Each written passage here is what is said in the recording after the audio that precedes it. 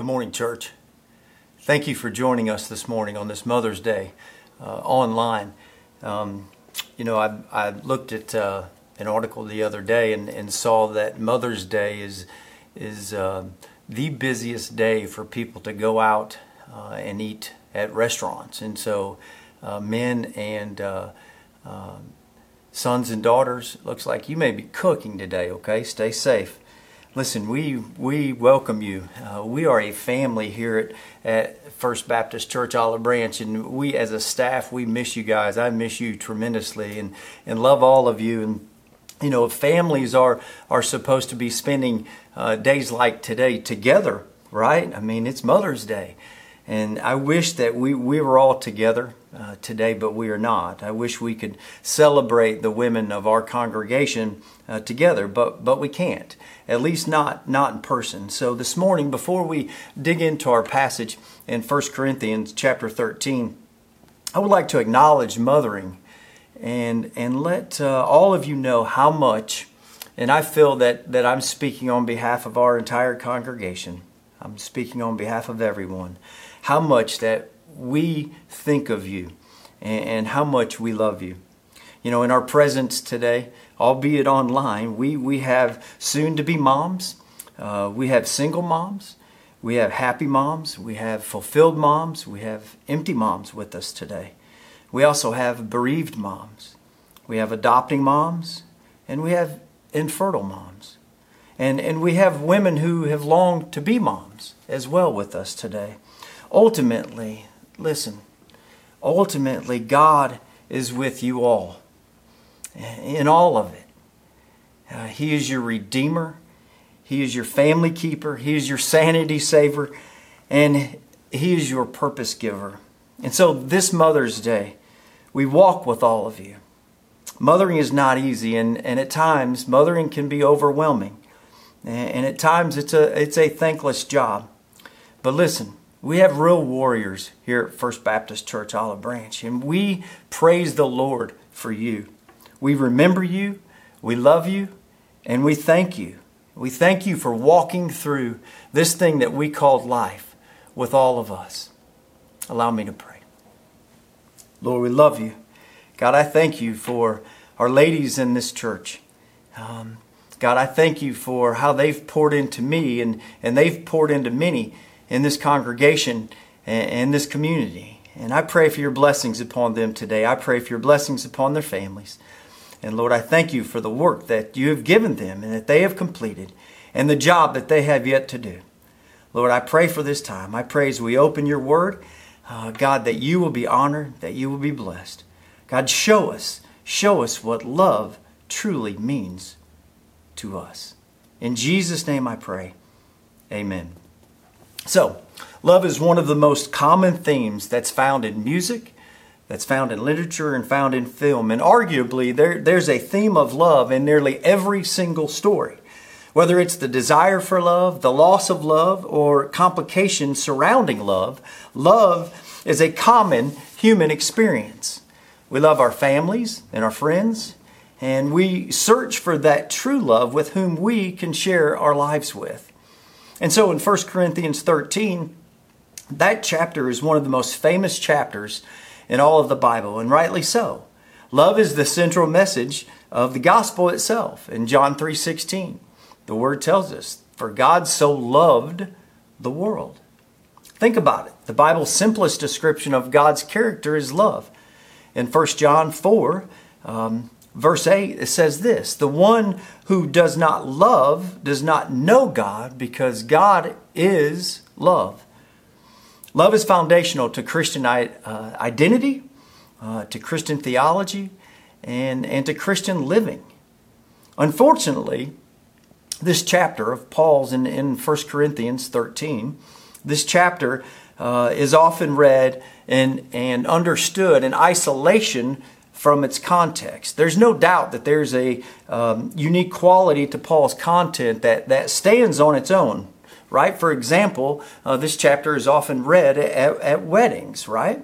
But listen, Paul's overwhelming discussion in chapters 12 through 14 in 1 Corinthians addresses spiritual gifts, It addresses ministries and activities in the life and in the worship of the church.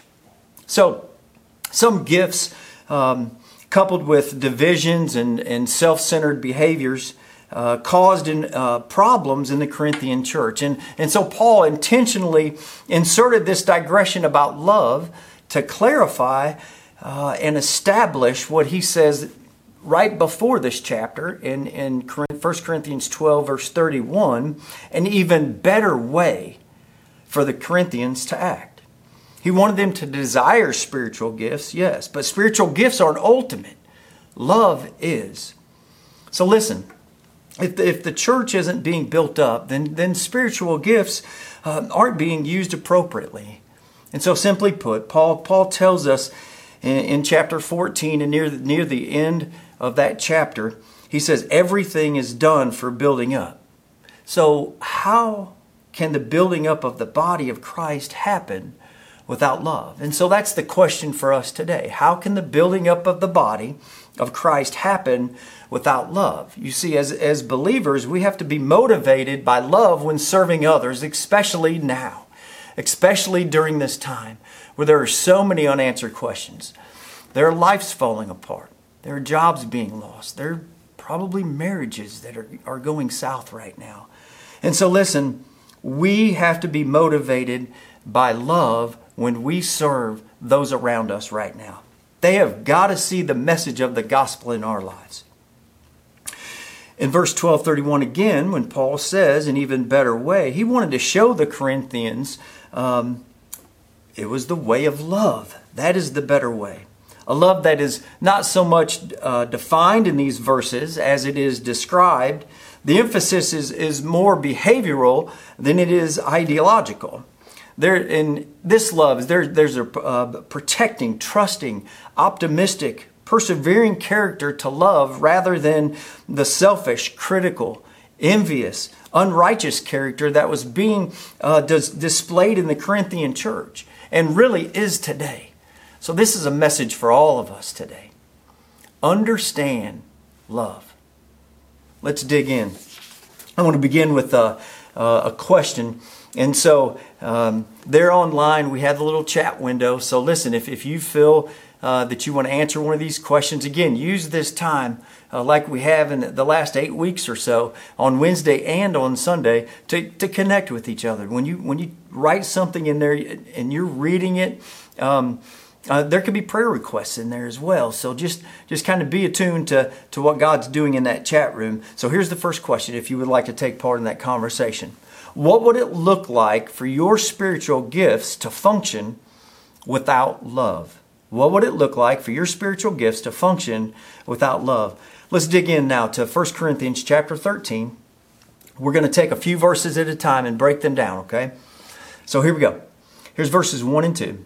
Paul says this, if I speak human or angelic tongues but do not have love, I am a noisy gong or a clanging cymbal.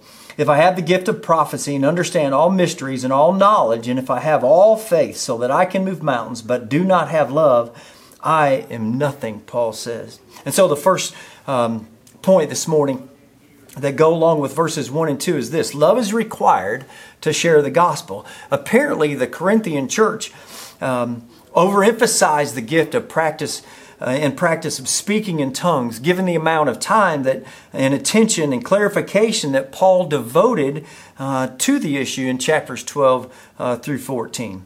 Speaking in tongues of men and of angels is an empty pursuit if we don't have love, Paul tells us. Even the greater gifts, like prophetic powers and knowledge, are worthless without love.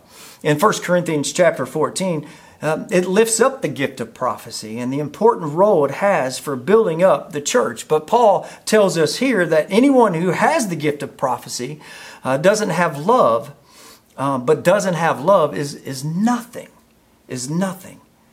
So listen, no matter how much good comes from prophecy, it's valueless unless it operates with love. Paul said the same thing about understanding all mysteries and all knowledge. And listen, church, we are no different today.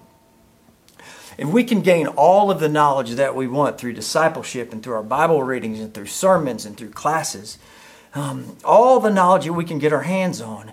And listen, we can even narrow in on our spiritual gifts and work to strengthen them. But listen, if we are not doing the work of the Lord in love and doing the work of the Lord with love, we are nothing, Paul tells us.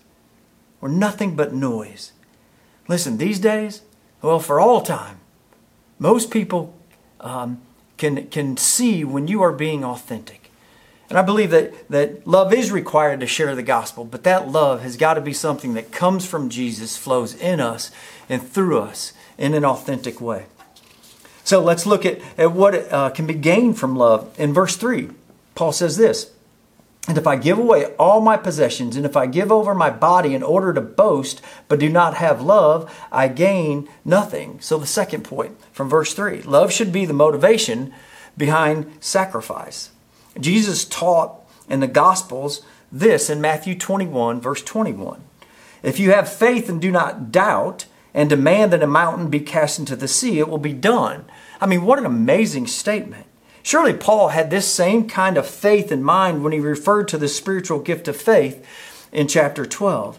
When he is discussing the diversity of spiritual gifts and says exactly this in verses 8 and 9. And I do want to encourage you, go back. I'm referencing verses 12 chapters 12 and 14. We're looking at 13 stuck in the middle, but again, this is all in context. So sometime today, look at 12, read 13 again, and look at 14. So this all stays in context for you, okay?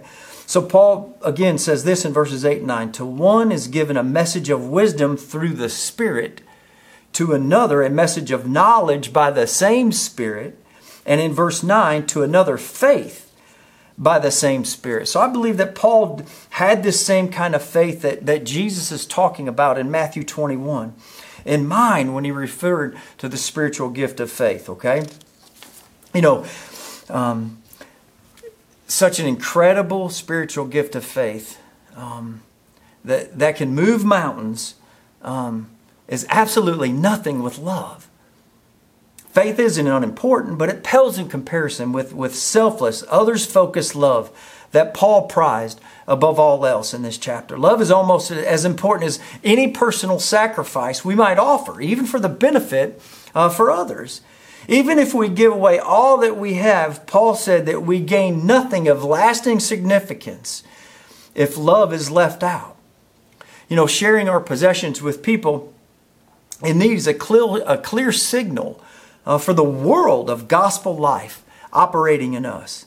Listen to what Acts 2 verse 45 says. "They sold their possessions and property and distributed the proceeds to all, as any had need." Acts 4 verse 32. "Now the entire group of those who believed were of one heart and mind, and no one claimed that any of his possessions was his own, but instead they held everything in common." James chapter 2 verses 15 and 16 says this. "If a brother or sister is without clothes and lacks food daily, and one of you says to them, 'Go in peace, stay warm, and be well fed,' but you don't give them what the body needs, what good is it?" And our last verse, 1 John chapter 3 verse 17 says this. "If anyone has the world's goods and sees a fellow believer in need, but withholds compassion from him, how does God's love reside in him?" So listen, it is sharing our possessions with people that are in need is a clear signal of the gospel living in us. And that should be our goal. When we are living the gospel life that Jesus has given us and created for us, and it is lived by pouring out love into people, that can make such a huge, huge impact. But we have to be careful, because if the motivating principle for giving away our possessions might be pride rather than love, that's something, again, people can see authenticity. So we have to love in authentic ways, okay? If we're giving something to somebody to get something in return or to be recognized for it, is that truly giving in love? So listen, let's move forward in verses 4 and 5, and we're going to take a look now at the qualities of love. And I have another question for you. So in that chat, go ahead and answer this if you'd like. How do you see God's character in Paul's description of love? So let's dig into verses 4 and 5. Paul says this, love is patient, love is kind, love does not envy, is not boastful, is not arrogant, is not rude, is not self-seeking, is not irritable, and does not keep a record of wrongs. So the first two qualities which describe love as patient and kind form a complementary pair here. Patience here isn't so much the willingness to wait as much as it is the willingness to endure offenses with retaliation. Rather than to repay evil for evil, love repays offense with kindness. Colossians 3 verses 12 and 13 say this, therefore as God's chosen ones, holy and dearly loved, put on compassion, kindness, humility, gentleness, and patience, bearing with one another and forgiving one another if anyone has a grievance against another. Just as the Lord has forgiven you, so you are also to forgive. So then next, Paul issued a series of negated qualities that emphasizes what love isn't. Love doesn't envy and it doesn't boast. Love isn't jealous to have something that belongs to another. Neither does love boast either about status or gifts. Love isn't arrogant. Love never exalts itself above others. Instead, love builds others up. Love isn't rude. It doesn't behave improperly toward others. A foundational aspect of love is that it doesn't insist on its own way. Likewise, love isn't irritable. It isn't easily angered or provoked, ready to erupt. Love doesn't demand its own rights, nor is it touchy or defensive. Love isn't resentful. Literally, it does not calculate the bad and hold that bad against a person. Love doesn't keep a ledger of offenses for a later reference.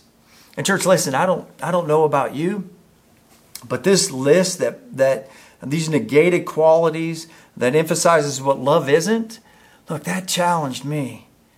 Love doesn't envy. Love isn't jealous. Love isn't arrogant. Love isn't rude. Love isn't resentful. Love doesn't keep a ledger, a record of wrongs. Listen, this is challenging for me. And right now, this is what I mean about being authentic and allowing God to have that, to pour that love into us and for us to pour out that love to the world in an authentic way. People see through those that may not be authentic. And so love isn't resentful. Love isn't rude. Love isn't arrogant. Go and love those that need love right now, today, in this day and time, in a humble way, in a teachable way, and in a way that only Christ can help us do. Just as the Lord doesn't count our sins against us once we are in Christ, listen to what 2 Corinthians 5 verses 19 says. That is, in Christ, God was reconciling the world to himself, not counting their trespasses against them, and he has committed the message of reconciliation to us. So, just as the Lord doesn't count our sins against us once we are in Christ, we should also forgive and forget the offenses of others. Matthew 18 verses 21 and 22 says this. Then Peter approached him and asked, Lord, how many times shall I forgive my brother or sister who sins against me? As many as 7 times? And then Jesus says, I tell you, not as many as 7 times, but 70 times 7. Be the light, church, in an authentic way. Show love in an authentic way. So, let's move forward to verses 6 and 7. And we see how love overcomes sin. Verses 6 in 1 Corinthians chapter 13. Paul tells us this. Love finds no joy in unrighteousness, but rejoices in the truth. It bears all things, it believes all things, hopes all things, and endures all things. So when Paul claimed that love doesn't rejoice at righteousness in verse 6, he meant that those who belong to God take no satisfaction in sin. There should be no association with professing Christians whose lives display a sinful lifestyle. Paul references this in 1 Corinthians chapter 5 and verse 11. And there should be certainly no rejoicing over sin. Instead, love sees sin for what it is and seeks the remedy to overcome it. Love is a powerful thing. And so, listen, immediately Paul offered a positive counterpart to this negative statement. He said that love rejoices in the truth. Instead of taking joy in unrighteousness, love takes joy in what's morally right and what's doctrinally sound. Bad behavior often follows bad beliefs. But love finds satisfaction in what's true and what follows righteousness. So finally, in verse 7, Paul summed up his description of love with an emphatic series declaring what's always true about love. Again, in verse 7, it says that love bears all things. Love believes all things. It hopes all things. And love endures all things.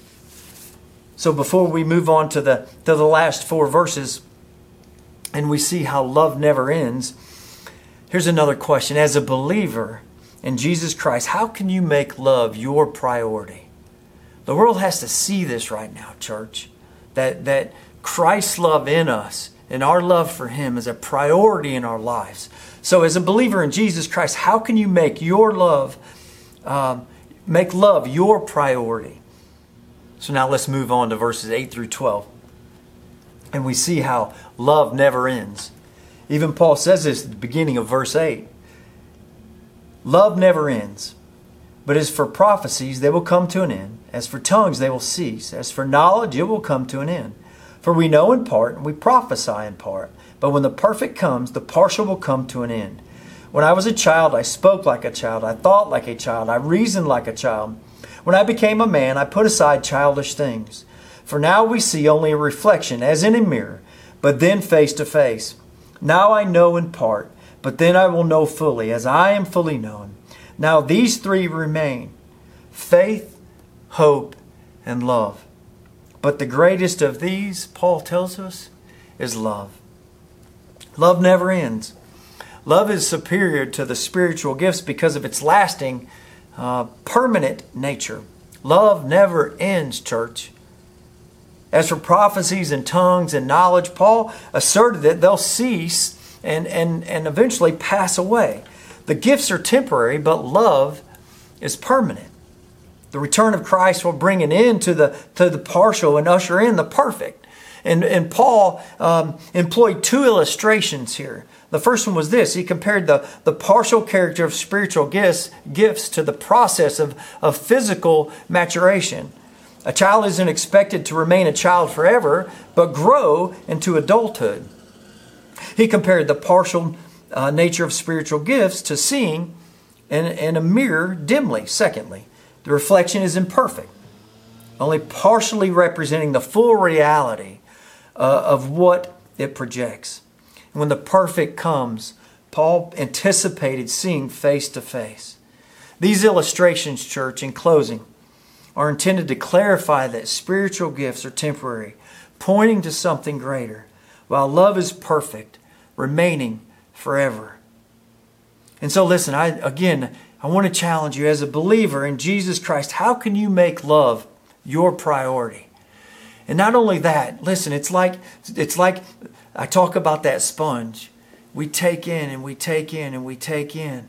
What are we doing to squeeze that love out of that sponge that God's filled up so? I want to challenge you.